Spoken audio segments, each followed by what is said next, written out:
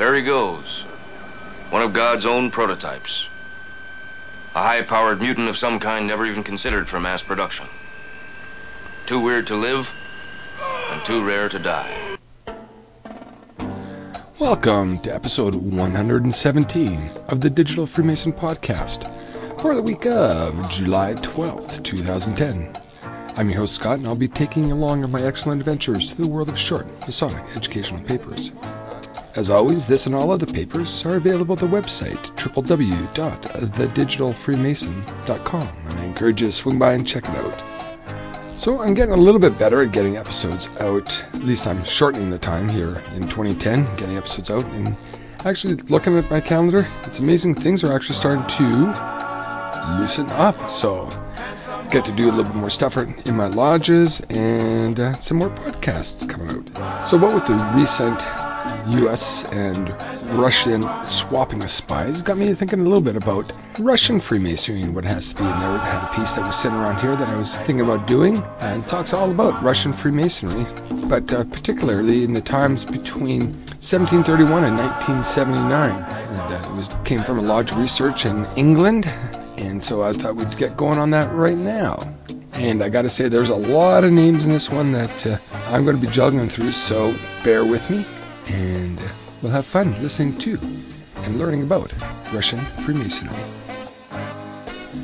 At the outset, I want to emphasize that there is no Freemasonry in Russia today.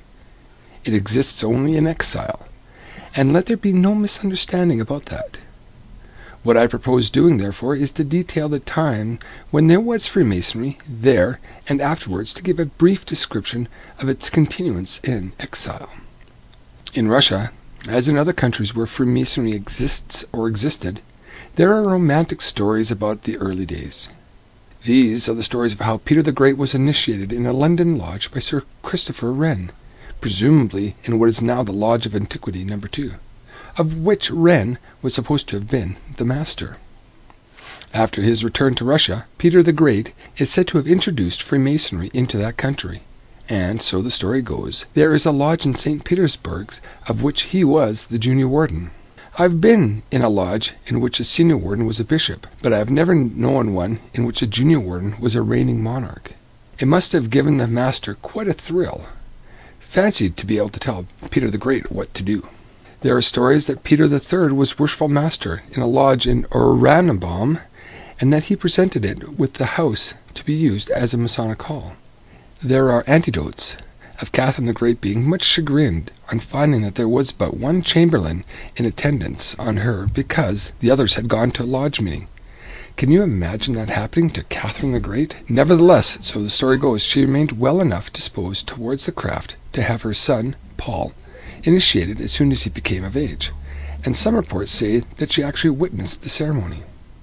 In spite of this, Paul outlawed Freemasonry when he ascended the throne. But this, we are assured, was only because he allowed himself to be influenced by some dastardly schemers. His successor, Alexander I, renewed the ban, but after ordering an inquiry into the nature of the craft, he cancelled it, and, supposedly, was himself initiated. It would be nice to think that there was at least some facts to these stories, but there is no word of truth in any of them. The first authentic record we have of anything connected to Russia is the minutes from June 24th, 1731, of the Premier Grand Lodge of England, where it is recorded, "Then the Grand Master and his general officers signed a deputation for our right worshipful brother John Philip Esquire, to be Grand Master of free and accepted Masons within the empires of Russia and Germany, and the dominions and territories thereupon belonging to, and his health was drank to, wishing prosperity to the graft in those parts." The appointment in those days of a provincial Grand Master did not necessarily indicate the existence of a provincial Grand Lodge, or even the existence of a single lodge within the province. Indeed, we have no reason to think that Brother Phillips had any lodges in his province as gigantic as it was. Certainly there was a record of a lodge constituted in the free city of Hamburg in 1733, but there is no certainty that John Phillips was in any way concerned with it, or even that it was within his jurisdiction. No other lodge is recorded during his term of office, either in Germany or Russia, though this is not by means conclusive, as continental provincial Grand Masters at that time did not always report events to the Grand Lodge. Further, it is known that lodges were formed on occasions without any authority whatsoever. Lodges that did not report their existence or delayed applying for recognition, sometimes for many years. An obvious example of this was the English Lodge at Bordeaux that was formed in 1732, but decided not to apply for a warrant until 1766. The identity of this John Phillips is a mystery. In the list included in the minutes of the quarterly communications of the Grand Lodge in November 1725, a John Phillips is shown as a member of the lodge meeting at the Sun Tavern near St. Paul's, and also of the lodge meeting at the Three Turns of the Newgate Street.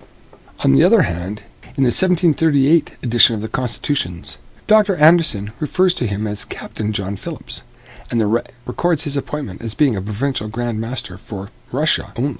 In the list I have previously mentioned, there is a Captain Phillips, shown as being a member of the lodge meeting in the Rummers Tavern at the Charing Cross. He is also included as a member of the lodge in the early list of 1723, the year in which Grand Lodge records commence. Whether these two were the same person or not, and what was the reason for his appointment, and what was the connection, if any, he had with Russia, are all matters of conjecture. Certainly there is no record of or presence in that country, nor any activity on behalf of Freemasonry there. When we come to 1740, however, we are somewhat firmer ground. At the Quarterly Communications in March 1740, John, the 3rd Earl of Kintor, was proposed for election as Grand Master, and among those present at that meeting was his cousin James Keith, who was a lieutenant general in the services of the Empress of Russia. Although there is no reference to it in the minutes, the Grand Master appointed him Provincial Grand Master of Russia, though what had happened to his predecessor, Captain Phillips, is not known. James Keith came of a noble Scottish family and, from an early age, exhibited outstanding military talents. He fought for the Pretender in the 1715 Stuart uprising, and after its collapse, he fled to Spain, where he entered the service of Philip V. In 1728, he moved to Russia, where he had an outstanding military career. Numerous victories on both land and sea were due to his leadership, and in 1740, the year in which he became Provincial Grand Master, the Empress Anna appointed him as her ruler in the Ukraine. As so often happens in such cases, his outstanding success in the various fields aroused the enmity of some of the Russian generals, and also of some influential courtiers. Their schemings caused him to leave Russia in 1747 and transferred his allegiance to Frederick the Great. His military career in Prussia was probably more outstanding than in Spain or Russia, not only in the field, but also as an advisor to the king. He was appointed General Field Marshal, and finally, in October 1758, at the age of 62, he was killed in the Battle of Hochkirchen when the Prussians were defeated by the Austrians. It is said that Keith was master of a lodge in St. Petersburg from 1732 to 1741, several years prior to his appointments as Provincial Grand Master, but again there is no proof on this. The first Russian lodge to be mentioned in English records with certainty was at St. Petersburg in the Lodge of the Perfect Union, but it was not warranted until nearly 40 years later, in June 1771.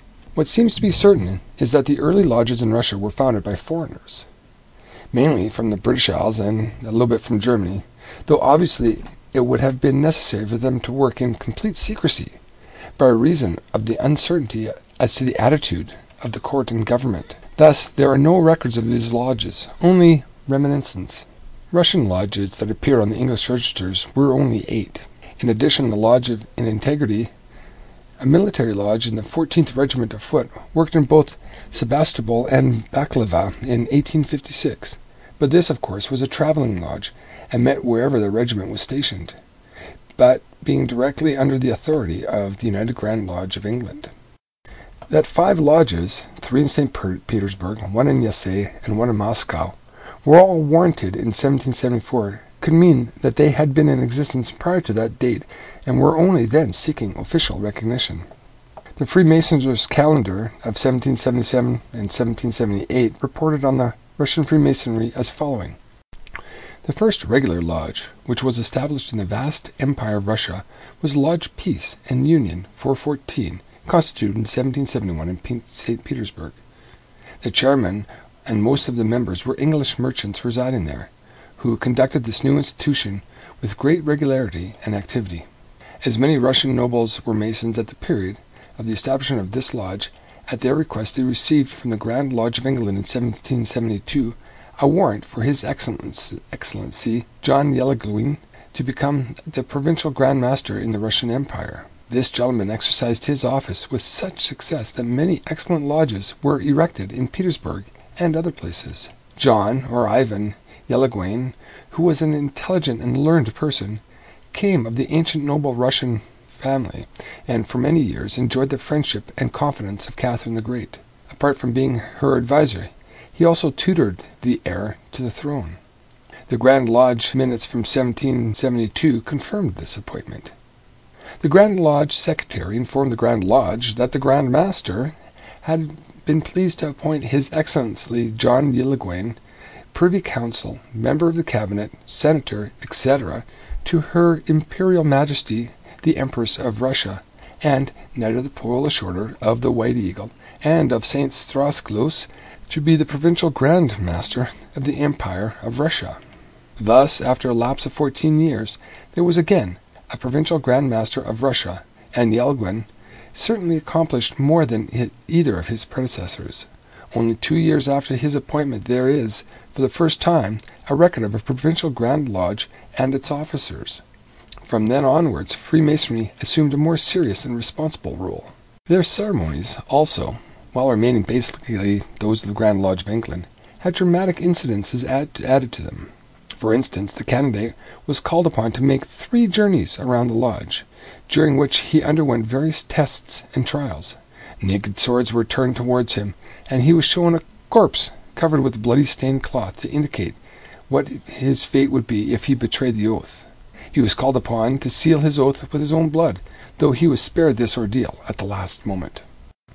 There is also a record in the Grand Lodge of England archives of 5 of the first 6 lodges, together with the details of their members, varying in numbers from 21 to 68. What is important, however, is that the lodge membership, drawn from the leading, most influential families, were almost entirely Russian. The one exception was the Lodge of Peace and Union at St. Petersburg, which consisted mainly of English Freemasons, and which, in spite of its name Peace and Union, apparently sought neither peace nor union with the provincial Grand Lodge. On being advised officially by England of the appointment of Yelagowin as a provincial Grand Master, the members passed a resolution congratulating him on the honor, saying that it could not have possibly be in better hands, but denying that he had any authority over their lodge. Rather, understandably, Yelagowin could not accept this, and wrote to say in no uncertain terms. But the members maintained their attitude until eventually, in October 1772, they were instructed by England to submit this to his authority. It is interesting to note that in addition to the 3 craft degrees, this lodge also practiced Scottish Master and Elect Master degrees.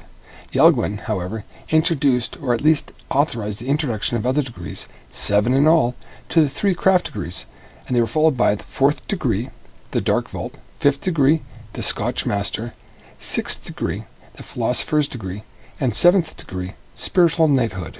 In addition, there was a chapter in St. Petersburg that practiced the strict observance rite, a system of Knight Templar Masonry, which imposed on the 3 craft degrees a 4th degree of Scottish Master, 5th Novice, 6th Templar, and a 7th degree Professed Knight.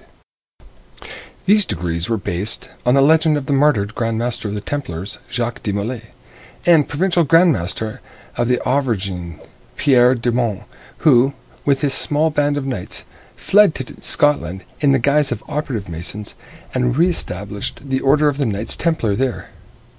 De Mont was elected Grand Master on St. John's Day in 1314, and in 1361 established the headquarters of the Order of the Old Aberdeen, and from there it spread to all the principal continental countries.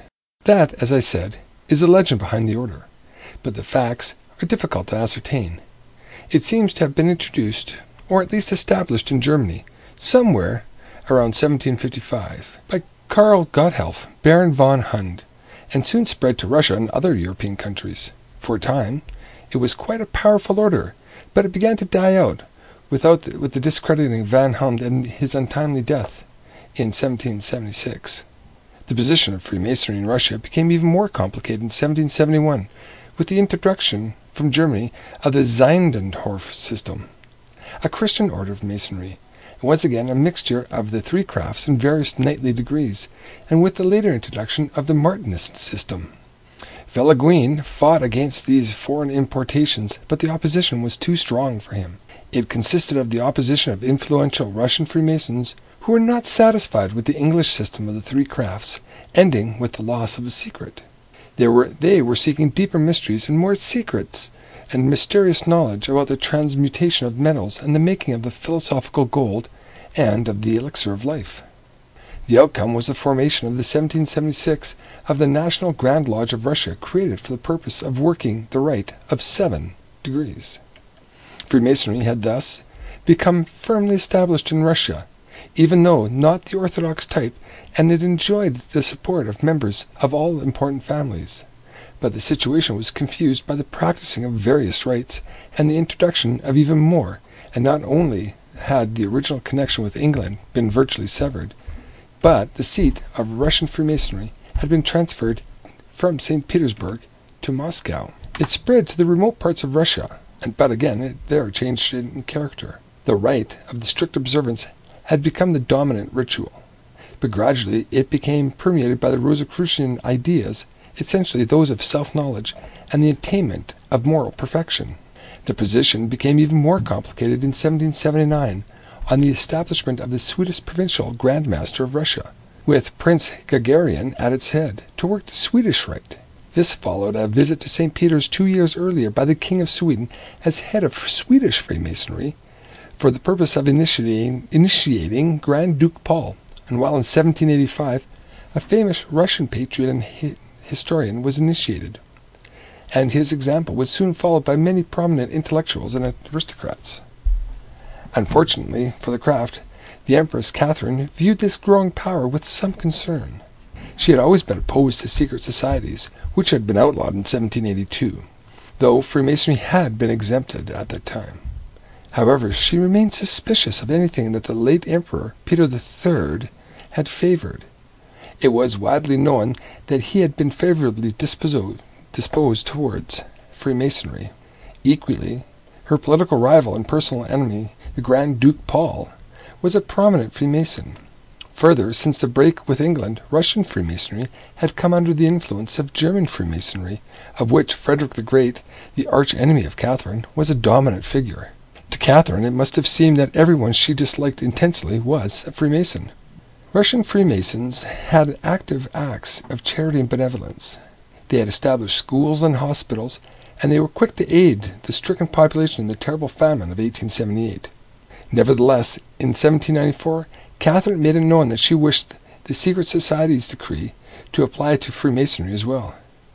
Villeguin issued an order closing all lodges immediately, and General Proskorovsky, the governor of Moscow, undertook to be responsible for the complete suppression of all Masonic activities. However, although abolished officially, Freemasonry must have continued in existence secretly, as otherwise it could no longer have revived so quickly or so completely.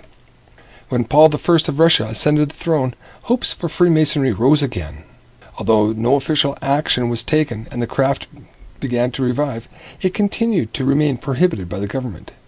And after the short reign of Paul I, and also under his successor, Alexander, Freemasonry gained considerable in strength, and in 1870 the official ban was removed. In that year, a new Grand Lodge was formed. On the surface, everything seemed fine, but from the beginning, Russian Freemasonry contained elements of its own destruction, as it was composed of two irreconcilable groups, those loyal to the 3 basic craft degrees as practiced in England, and those who thought that the knightly degrees were the most important, in fact, the essential part of Freemasonry. Thus, in 1815, it split into two: a Swedish Provincial Grand Lodge of Russia to work the Swedish rite, which regarded the so-called higher degrees as an acme and perfection of Masonry, and an Asteria Group Lodge, which confined its attention to the 3 craft degrees, though it left its lodges free to work additional degrees if members so wished. Such degrees were to be under the control of the Grand Chapter General. Within the matter of only 4 or 5 years, however, it became quite evident that the new Grand Lodge was built on an unsustainable foundation. By this time, no less than 5 different rites were practicing, and Russian Freemasonry had lost its natural character by coming under the German domination. Thus, it was not in a strong enough position to withstand the storms that lay ahead. Its position declined further by the initiation of men who entered the order for political reasons. Liberal thinkers who thought they saw the craft as an opportunity to fight class privileges and the dictatorial form of government. Some of the more extreme elements were even revolutionaries and terrorists who formed links between Russian Freemasonry and the secret political and pseudo-Masonic societies on the continent that were avowed enemies of organized government. In other words, Freemasonry in Russia had drifted very far from its English origins, and it had been infused with revolutionary politics. Nevertheless, in 1812 war against Napoleon, members of the craft were exemplary in their behavior and patriotic in their actions. The Russian commander-in-chief, Prince Michael Kutuzov, was a prominent Freemason, and as were many of the high-ranking officers. During the course of the war, several military lodges were formed as well. Alexander I had been well disposed towards Freemasonry initially, but he had become increasingly influenced by Prince Metternich, who was well aware of the dangerous elements within the craft in Russia, especially the fact that it harbored some highly suspicious members of secret political organizations. The final act of destruction, however, was started from within the craft itself. Igor Andreyevich Kusilov was elected Deputy Grand Master of the Astoria Grand Lodge in 1820. He was what one called a member of the old school, extremely conservative politics, deeply religious, and certainly a very sincere Freemason. He was a firm believer in Freemasonry he had known in his early days, before it had become distorted by innovation that had destroyed what he believed to be its true doctrines, and he was alarmed by the fact that some lodges were becoming nests of revolutionary political activities. He decided that a determined effort must be made to restore the true Masonic doctrines as he had understood them. But in this time he was opposed by members holding views very different from his. As a result, he felt that it was his duty to Freemasonry, as well as to his native Russia, to lay a report on the situation before the Emperor. He did so, giving an account of the history of Freemasonry in Russia, a report on the current position as he saw it, and stressing the dangers if steps were not taken to rectify it. His solution was that Freemasonry should be placed under a very strict government control, and that, if necessary, Masonic lodges should be closed down. For a space of 9 months the Emperor took no actions, but gradually he became more and more alarmed by the activities of the revolutionary societies in different continental countries. Finally, in 1822, a Prussian Mason, Count Godwitz, presented to the Australian and Russian emperors a report in which he advocated the closing of all Masonic lodges in both countries. Suddenly, and without warning, Alexander issued a decree on August 1, 1822, outlawing Freemasonry and closing all Russian lodges immediately. Freemasonry in Russia ceased to exist overnight. There are stories that it continued for a time in remote provinces and elsewhere in secret. Certainly, Nicholas I found it necessary to confirm the decree in 1826, but even assuming these stories contain an element of truth, Masonic activities must have been on a very small scale. We can blame neither the Emperor nor his advisors for this. Russian Freemasonry perished because it had departed from the basic principles of the craft. It had introduced politics, and, once introduced, these had been uncontrollable. It had admitted members unworthy of becoming Masons, men who had entered it for the furtherance of their own desires, political and otherwise. And also, it had swerved from its loyalty to the basic craft degrees by seeking novelties in so-called higher degrees, which eventually became dominant. I have referred to the stories about Freemasonry continuing to exist in secret in Russia. There is no evidence of this, and present-day Russian emigre Freemasons cast serious doubts on such stories. For all practical purposes, therefore, Freemasonry, as we know, died in Russia in 1822. However, in the early days of the 20th century, it seemed there was a revival of Freemasonry of a certain kind in Russia, though perhaps understandably, precise details are unavailable. In any case, the term quasi-Masonry might be more appropriate, as it was very different from Freemasonry as it is generally understood. In 1908, a number of Russians who had been initiated in irregular French Grand Orient lodges opened 2 lodges in Russia, one in St. Petersburg and one in Moscow. The irregular Grand Lodge of France also established 2 and subsequently other lodges in the Nizhny Novgorod and Kiev. But when the Russian government started to take notice of them in the following year, operations were suspended. In 1911, meetings were resumed on a more judicious basis, and at the time of the outbreak of the First World War, there were some 40 lodges owing obedience to the irregular Grand Orient of France. Some became dormant during the war, but 28 were still in existence at the time of March 1917 revolution, when their members took an active part in these events. It is even claimed that there was a Grand Lodge of the Ukraine during this period, but there is no evidence of its existence, and the lodges themselves gradually collapsed. As I have already mentioned, these Masonic gatherings could not be called Masonic lodges in an orthodox sense. Owing allegiance to the irregular Grand Orient of France, they were essentially political in their aims as well as being anti-religious. There was, however, a separate Masonic revival about this time, which seemed to have been due partly to the White Russians and the return to their native lands after the War of Russians who had been initiated while in exile.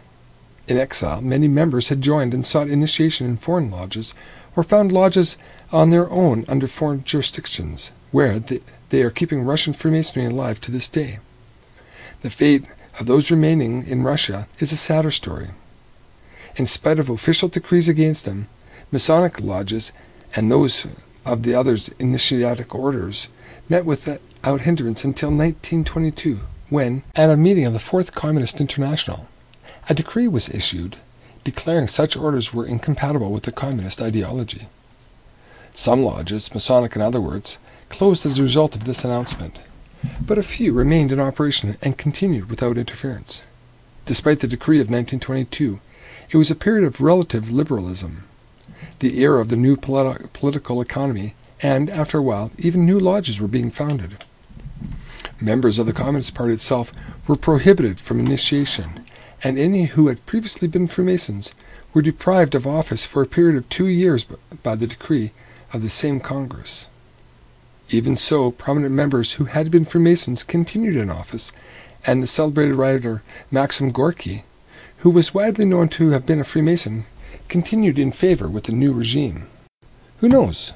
Perhaps Freemasonry might have continued even today on this basis, officially outlawed, but unofficially allowed, had it not been for 2 events, and, once again, one arose with the movement itself. A Russian Mason named Astromov, who was concerned with a Rosicrucian form of Masonry rather than the orthodox craft Freemasonry, and who had founded lodges in Leningrad, Moscow, Tiflis, and Kiev, very unwisely addressed a letter to Stalin in 1926, begging him to legalize the existence of Freemasonry. Stalin may have been influenced by the rumor rapidly gaining ground in Russia, but nevertheless quite untrue, that Leon Trotsky was an enthusiastic Freemason. Be that as it may, Stalin's reply was typical of the man, being both immediate and drastic. Astromov and some 30 others, including all the officers of his 4 lodges, were arrested and imprisoned, where Astromov died shortly afterwards at the age of 76. The fate of the others is unknown, but it is reasonable to think that it is by no means any more pleasant. 3 years later, in 1929, an agent of the Russian secret police discovered that meetings were still being held in secret. As a result, Pierre Mikhailovich Kaiser, professor of the Oriental languages at the Moscow Institute, and 2 other Masons were executed by a firing squad. It is said that there are still secret meetings of Masons who hope that one day Freemasonry will be permitted again in Russia. I doubt it very much, and even if it should happen, it is likely to be a Rosicrucian or an other irregular form of Freemasonry, rather than the Freemasonry we practice.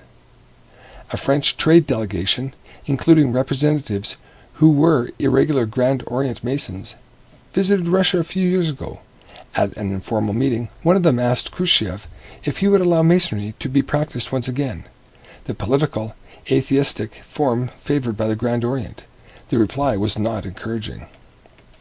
There are Russian Freemasons in exile who are practicing regular Freemasonry in their native language and await the day when they will return to the land of their birth and practice it once more there.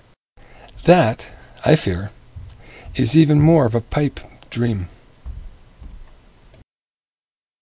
So there you have Brother Batham's rather bleak view of the future of Freemasonry in Russia.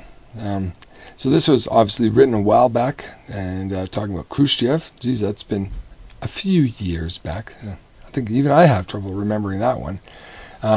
Since those times, the craft has been restored in the Czech Republic, Hungary, Yugoslavia, and there's a process of being renewed underway in through a lot of the other Eastern Bloc countries as they remove themselves slowly from communism. And you know what? We wish them Godspeed and hope that they have the light and the spirit that will help make Freemasonry entrenched and help make them better citizens for a better world. So, once again, I've been your host, Scott. I've enjoyed our fairly lengthy time together today, and that's me paying penance again, as I say. But I just want to bring out a couple things that I've been following here. One is Brother Isaac's Rambling Mason website, where he is actually walking every street of Manhattan in raising money for the Shriners Hospital. So, taking lots of pictures and following that around. You can see what he's doing at www.theramblingmason.org, and you can donate to theirs directly to the Shriners website if you want to do that. The other one is still quite a ways away, but it's mid-October, is on the West Coast, Canada, in Vancouver. There is a festive board at the Cobalt. So we're going to be talking about evening entertaining and socialization, and appreciating some of the legends of Freemasonry: Harry Houdini, Oscar Peterson, Mozart, and all those guys, enjoying some musical performances and short readings.